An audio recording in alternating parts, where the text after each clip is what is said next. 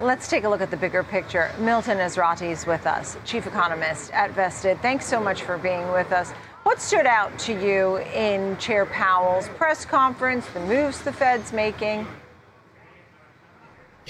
Well, the Fed is telling us they're not finished. And they're telling us, even though some people have said the inflation numbers are trending down, the Fed doesn't believe it. I don't believe it. They're going to be more rate hikes, and that's going to just continue this pattern we've been seeing, especially since the Fed is leading the Bank of England, the European Central Bank, in terms of these rate increases. So how do you feel about the rate increases when you think about how aggressive the Fed plans to be as they, move towards their goals here for their forecast of 4.6% in 2023, while also seeing unemployment rate likely to rise to 4.4%? Tell me more.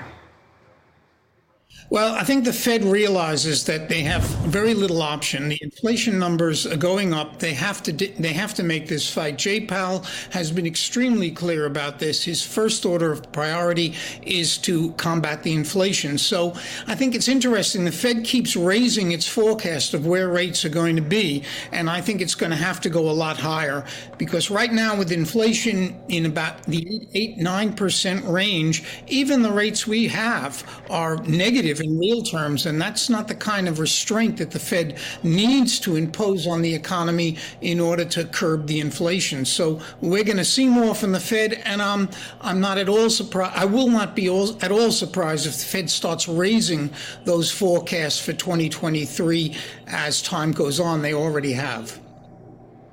Okay, so it could get even more aggressive. There are folks that have been talking about maybe changing and being data dependent and pulling back. Fewer have been talking about maybe being even more aggressive. How likely is that? I think it's actually that the Fed is going to have to move. I don't think we're going to have 1.5 percentage point increases. Right now, the Bank of Canada is leading the pack in terms of rate increases. But the Fed's going to continue this pattern, 75 basis points, maybe 100 basis points ago.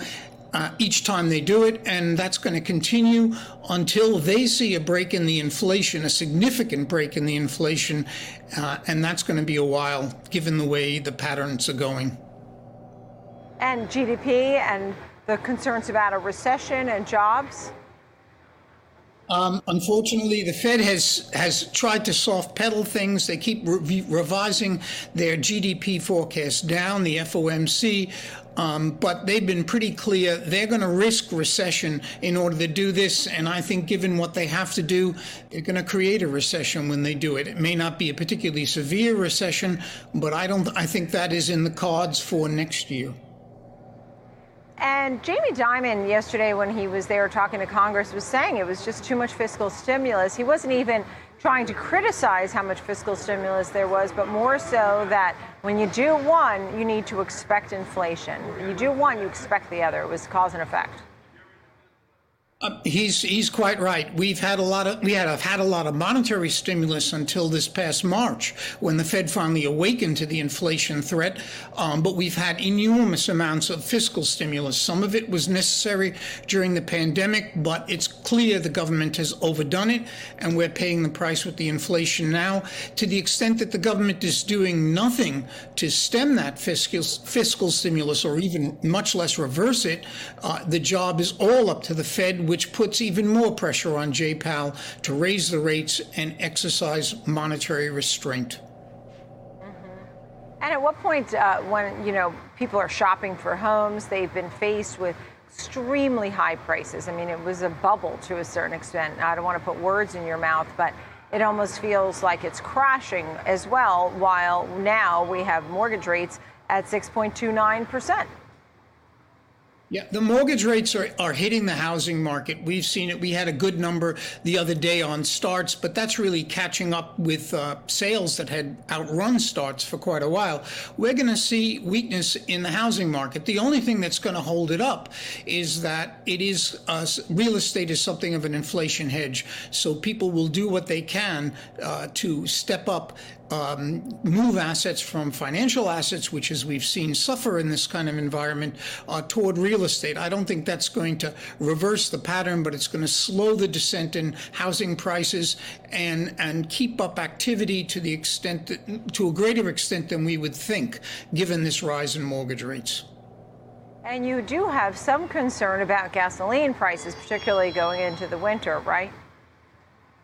Well, I think gasoline prices have been, the whole moderation in inflation has been a decline in gasoline prices from astronomical highs to just plain high. But I'm looking at the futures for crude prices.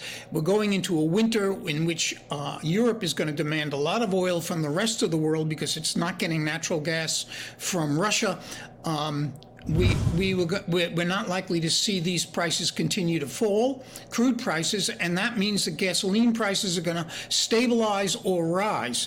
Even if they just stabilize, the only negative we've had in inflation for the past couple of months has been gasoline. That will go away. Food prices are going up. Core ex-food and energy is actually accelerating. That's going to be a lot of pressure, and it's going to fall on the Fed. Milton Ezrati, thank you very much, Chief Economist at Vested.